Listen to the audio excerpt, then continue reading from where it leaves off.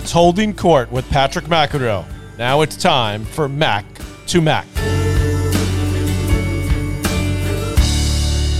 Thanks to Raya Eyewear for sponsoring this episode of Holding Court. I've been wearing Raya since last year. During the pandemic, I started teaching more lessons than ever before, especially outside. Raya are by far the best sunglasses for tennis I've ever used. Check them out at rayaeyewear.com. That's R-I-A eyewear.com and use the code Patrick to get $20 off your first pair. They are total game changers. All right, this is what everyone's been waiting for, another edition of Mac to Mac. The first one blew up, which we expected to happen. The second one, well, we thought, Big Bro, that we'd be talking about the first couple days of the French Open and sort of getting our feet dirty, so to speak, with the tournament, seeing how the top players look. But things have taken quite a turn in the tennis world. And I think the last thing you said to me before you went off to cover the French Open for NBC was right after the initial Naomi Osaka statement, which was about 5-6 days before the tournament. And you said to me, as only you could, really, you said, I give her credit. She put the ball in their court. Well, the ball has taken a different turn since then in the last couple of days, hasn't it? Yeah, I'm very concerned about our sport, even more so after what's transpired the last couple days. I thought that what Naomi did initially would give food for thought to the powers that be, but they felt they had to come back with something strong and intimidating, obviously, and what they did caused, to me, a lose-lose for everyone now. Naomi's decided not to play. She's laid bare her own feelings, which is good for us to know as just people, that outsiders looking in. But the truth is that I think this is only going to bring more attention to it down the road. So that's going to be difficult for her. The powers that be didn't need to, in my opinion, take it to the level where they were threatening to defaulter. That would be a major negative for the sport.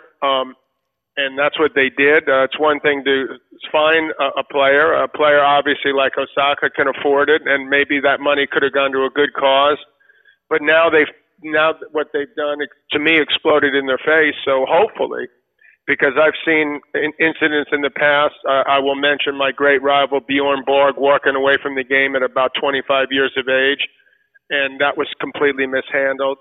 I believe there's been incidences where young female players such as a Jennifer Capriati was under undue pressure, and it obviously affected her in a great way. You could look at Monica Seles, and nothing has really changed so far. So I'm hopeful that down the road, because of this, finally there'll be more of a partnership. I think ultimately the players want to feel like they're part of the success of our sport as opposed to just hired guns, and maybe this will be a first step towards that.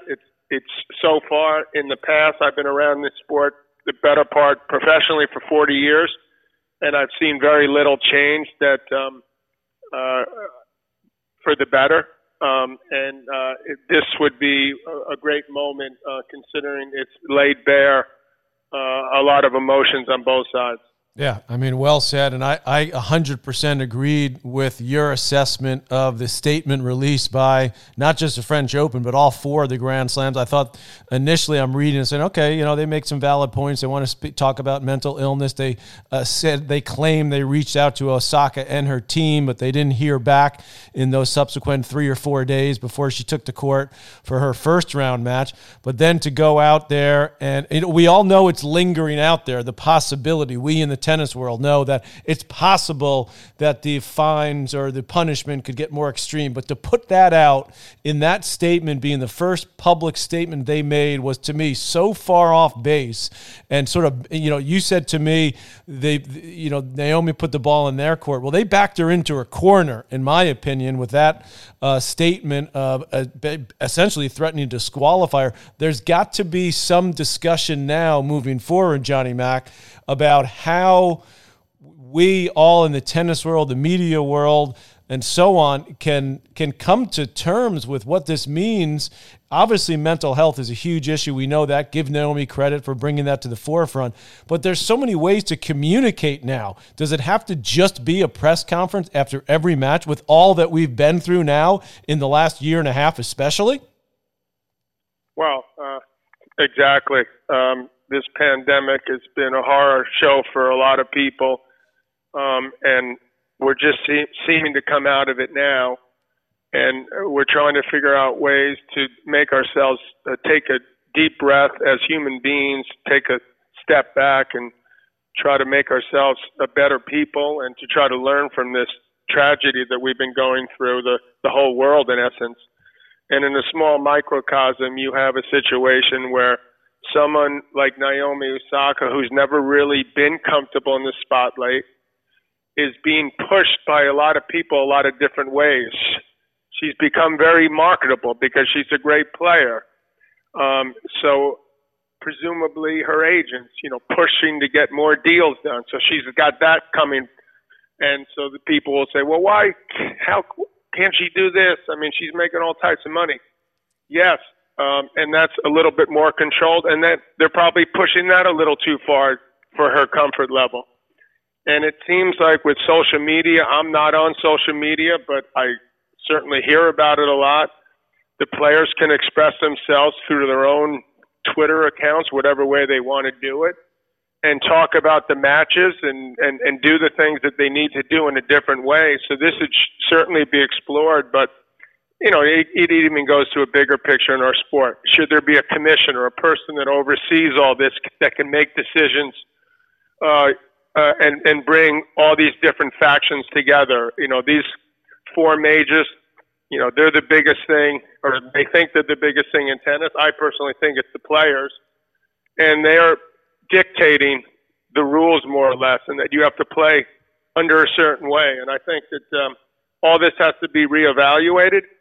And I'm hopeful that the players are able to form a real partnership, not with the tournament directors, the whole sport in general, and that they feel that they're as much involved as anyone else in the decisions that affect their own lives. I mean, you could go down the list, and I'll include myself, where the stress of dealing with sometimes tennis-related, sometimes non-tennis related issues, where you had to you were being confronted by the press, affected me in a negative way, and I can only imagine how it would be for younger men and women that haven't experienced it. I had experienced it for quite a while, and I found it overwhelming at times.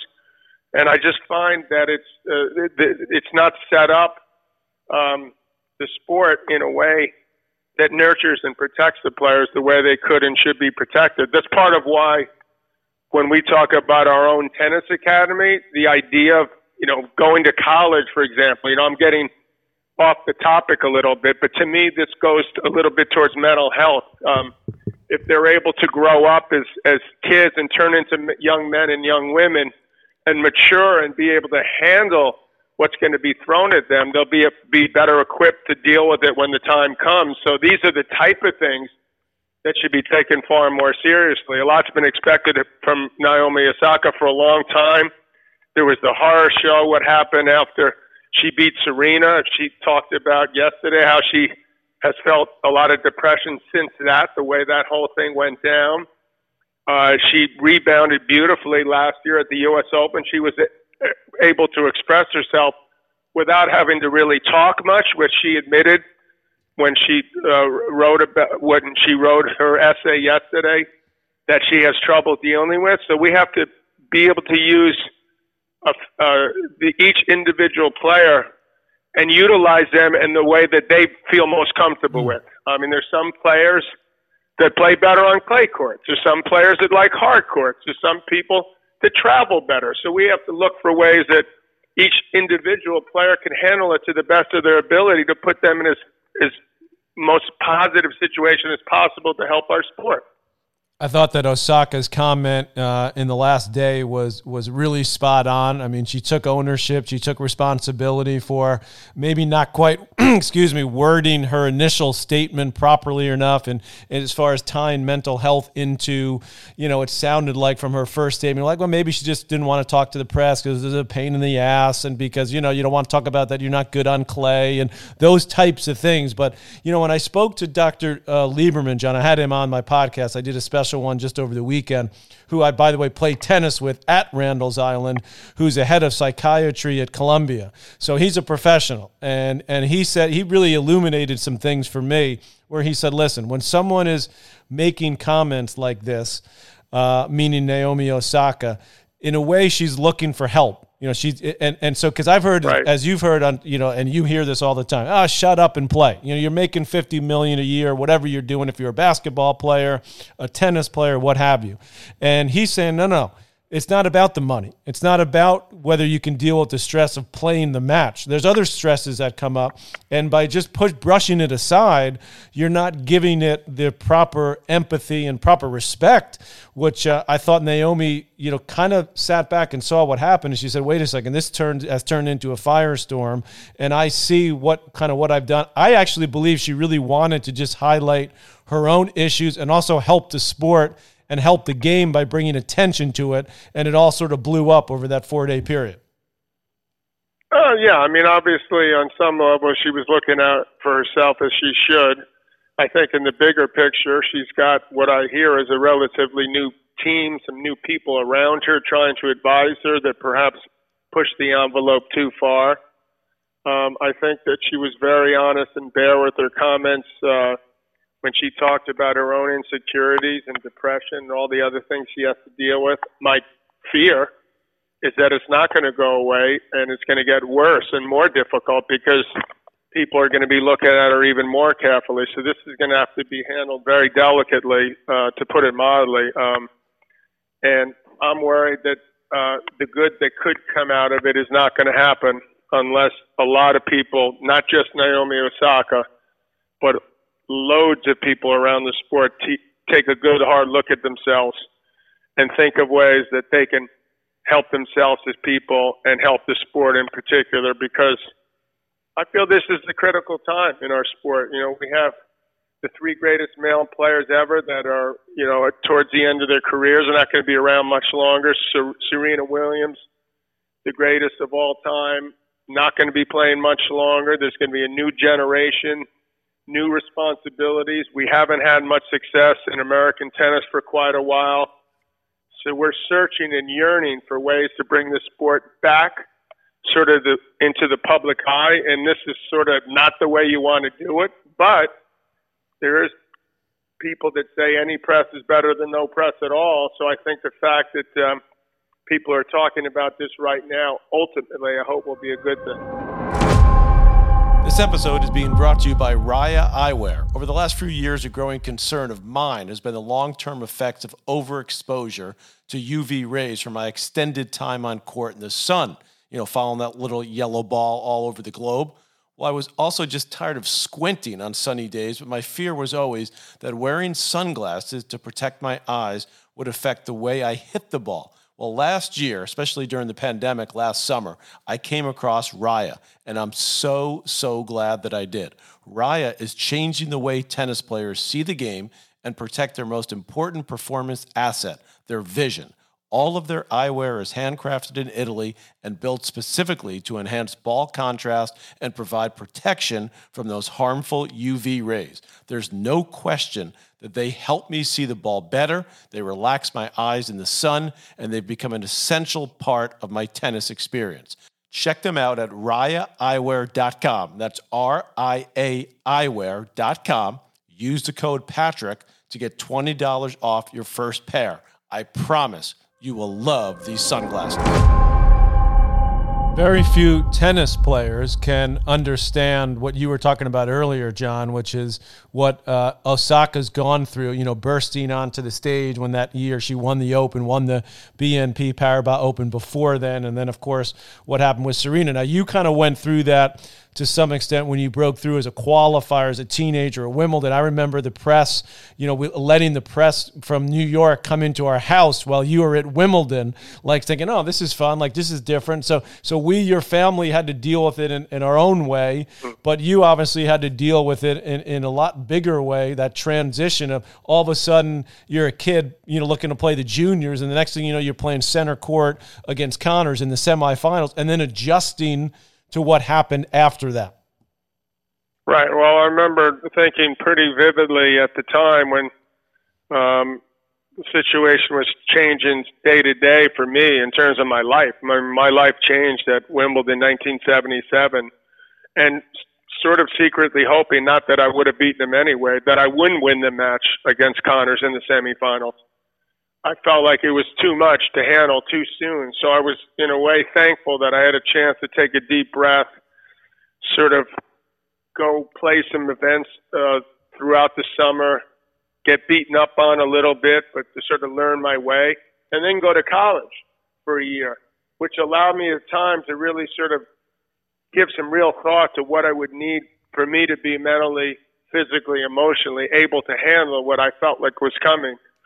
And I was given some good advice by our parents, among other people. There were other people around, Arthur Ashe, giving some good advice, and important people in our sport that would give me the chance to lead. Now, some people may not know, by the way I acted at times, but some of that, dare I say, is,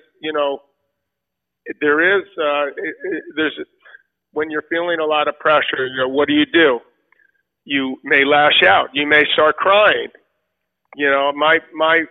I felt many times where I felt like I would want to say something funny, and instead of saying something funny, I was sort of taught, well, you have to keep intense and you have to keep that edge. So I would lose that. Other times where I literally felt like I was going to break into tears, and I felt like I didn't want to expose myself. Guys weren't supposed to cry, so I turned it into anger. And so that I could sort of disguise that. So this is something, these emotional issues, especially when you're out there unprotected by yourself on a tennis court, when it's a one-on-one, it's a hell of a lot different than other sports. And you don't have teammates around you, coaches, organizations protecting you when need be. And so that's extremely important and something that has to be understood so that the right people are around for our sport, which is obviously an individual sport, to help us through times like this. And I think it's become even more exposed, obviously, in a great way. But this has been going on ever since, the advent of professional tennis, when there was people that actually could make a living. Look at my buddy Bjorn Borg. Right. He stopped at 25. And that was There's a danger that Osaka is not going to keep going. Who knows what's going to happen with her? So there's, I feel really concerned because Bjorn Borg was one of the best things that ever happened to our sport, and I feel like he was pushed out of the game. And I think Osaka's feeling something similar right now. So Arthur Ashe talked to you, helped you. I know your buddy, Vitas Gerulaitis, may he rest in peace, helped you too. He was sort of a big brother figure. Of course, you beat him in your first major win in the U.S. Open. If you could say something to Naomi Osaka, Johnny Mac, what would you say to her now? Well, I would say I'm proud of you, first of all, that you have the guts and the mental integrity to be able to sort of lay bare what you're feeling, which is something that I felt like I'd like to take some pride myself, that I told people what I was thinking. And this is a situation where it's got to be extremely difficult for someone. It's not just because she wasn't able to play well on clay, because, by the way, I think she could potentially. She's a great athlete. I think she could learn how to play on clay. But I would tell her to be around people that she trusts. I would tell her that this is a tremendous sport that's done a lot of great things for a lot of people, including herself. I would try to, say, look, you win or lose a match, life still goes on. She's trying to mature as a human being. I think she's made great strides to try to keep that up, and that she should come back when she feels ready and eager to go out and compete on a tennis court. I was assuming that she was ready to do that at the French, but clearly situation got overwhelming, and you want to be supportive. I almost feel like, she's younger than almost all my children. I'd want to give her a hug and, try to get to a little bit more understanding of what she's really feeling as a human being. I don't know enough well enough to be able to sort of, okay, this is what you do. But it was certainly very gutsy. And as an elder retired player, I'm very proud that she put herself out like that. Well, I'd like to see the three-way hug because Serena Williams said she wanted to give her a hug too. So I'd like to see you between Serena and Naomi. That would be a picture worth 1,000 words. But I'm all for it. Yeah, let me say this because I used to think you were crazy. Sometimes I still do. But I remember you said to me once, you said, I don't understand why I got to be in the same locker room as the guy I'm about to play. We should have separate locker rooms, like, meaning the guy you'd play in the semis or the finals when the locker room disappears.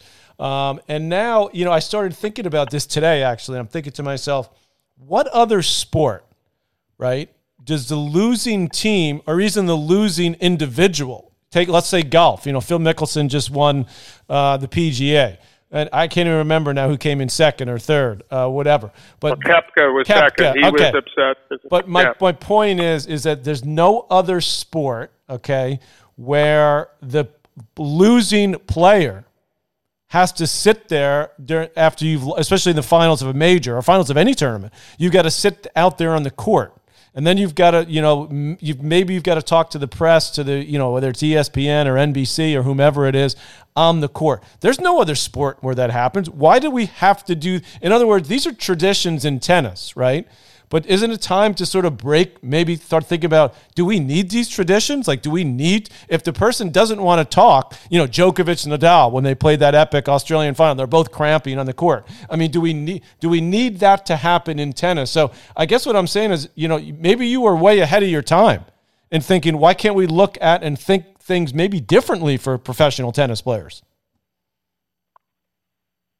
Thank you. Bro, I appreciate that, but absolutely, it's something to think about. I got criticized by the press over the years, where they were like, McEnroe copped out. He wouldn't talk to the press, or he wouldn't talk to the French fans when he lost to Lendl in '84. Well, guess what? They didn't ask the player to. I couldn't have even if I wanted to. They didn't give a mic to the player. Mm-hmm.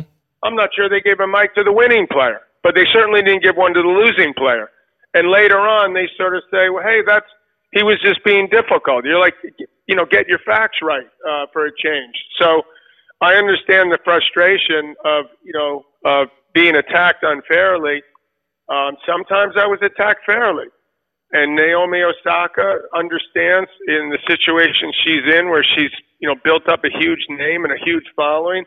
I would certainly think she understands that at times, justifiably, as she pointed out, even with what she sent out the other day, was like, look, I may have mishandled this in a little way, but I'll take responsibility. And that's sort of, it's not all about her, and it's not like the press is wrong all the time. Sometimes you deserve to be criticized, but a lot of times they're just, searching for a story and trying to sell a newspaper, and it's a damn shame. And so it's a very difficult to know what to do about this. That was like a shot in the stomach where you got the wind knocked out of you when the Grand Slams decided to take this to another level. It's really shocking. This is really unfortunate, and it just makes you think about all the other things in the past that they sort of pretended didn't happen. So I'm only hoping that they look at what's happened in this last couple of days as an utter disaster, and that something's got to be done about this. I mean, we've all seen how things have changed in the last year and a half, as far as broadcasting the majors and speaking to the players, and, you can't be in the same room with them because of the, the pandemic. I mean, come on. And for people to say, well, it's an unfair advantage, to not have Osaka or Federer or whomever not do the press. I mean, come on. To me, that's just so absurd. Right. Like, we've got to come up with a way where we, as you said, where the organizations, the tournaments, the tours work with the players like they do, in team sports, like you rightly pointed out, the organizations, the league, to like, okay, how can we make the best of this situation? Naomi Osaka pulls a lot more weight than does, a player who's ranked between 50 and 100. I'm not even going to say the number because then people will say I'm picking out a player, that number. And you know what I'm saying. The top players get certain benefits. They deserve it because they're the ones that bring the eyeballs. You're preaching to the choir. But well, I guess my point is I'm trying to come up with the solutions to this. You know, the conversation is important, the mental health conversation, bringing it to the forefront. We're starting to see that happen. So give Naomi credit for already having that happen. But I'm looking at, okay, what's Wimbledon going to do? Is Osaka going to play Wimbledon? And if so, how can we in the tennis world make sure that this happens, that she can play and that Wimbledon can get sort of what they need, what they want? The players, obviously, we all know it's part of being a pro athlete that you've got to speak to the press, you've got to make yourself available. But can't we figure out a way to do it better, to do it cleaner, to make it where it works for everybody? Well, you would certainly hope so. I didn't play Wimbledon in 1986. My son had Kevin was born a few months earlier, but I was trying to make a statement that I was sick and tired about the way I was being treated there, and I wasn't going to put up with it anymore, and something had to change.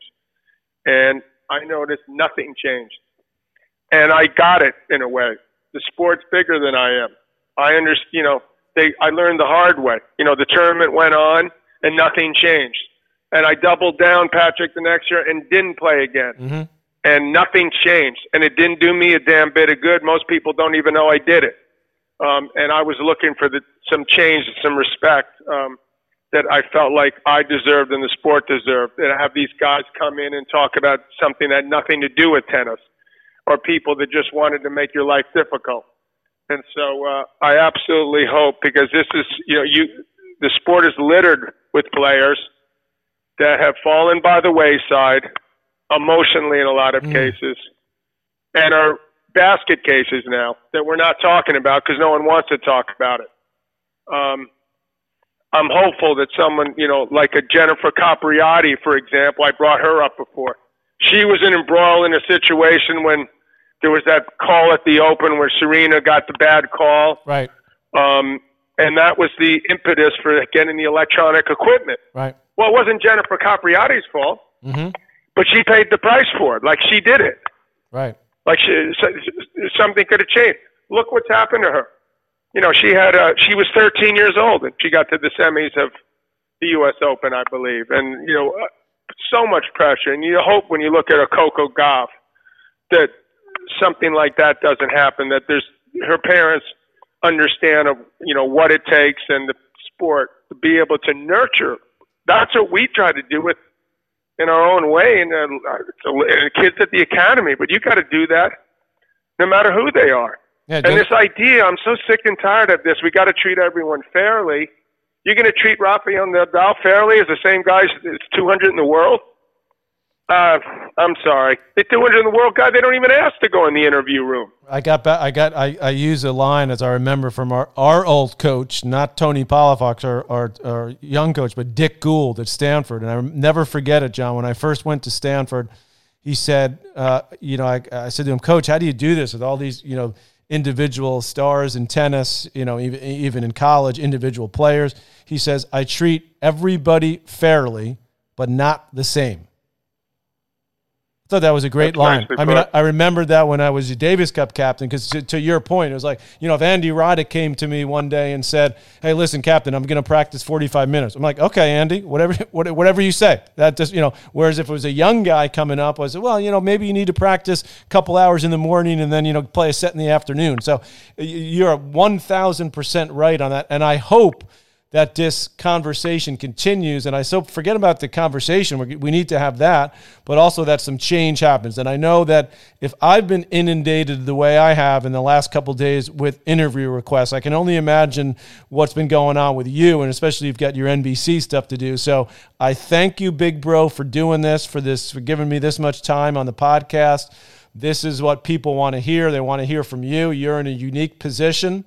And thank you for doing this, and we need to all be on the same team here and try to get some positives out of this. I mean, I had to save – are you kidding? I had to save this for the Patrick McEnroe podcast. Come on.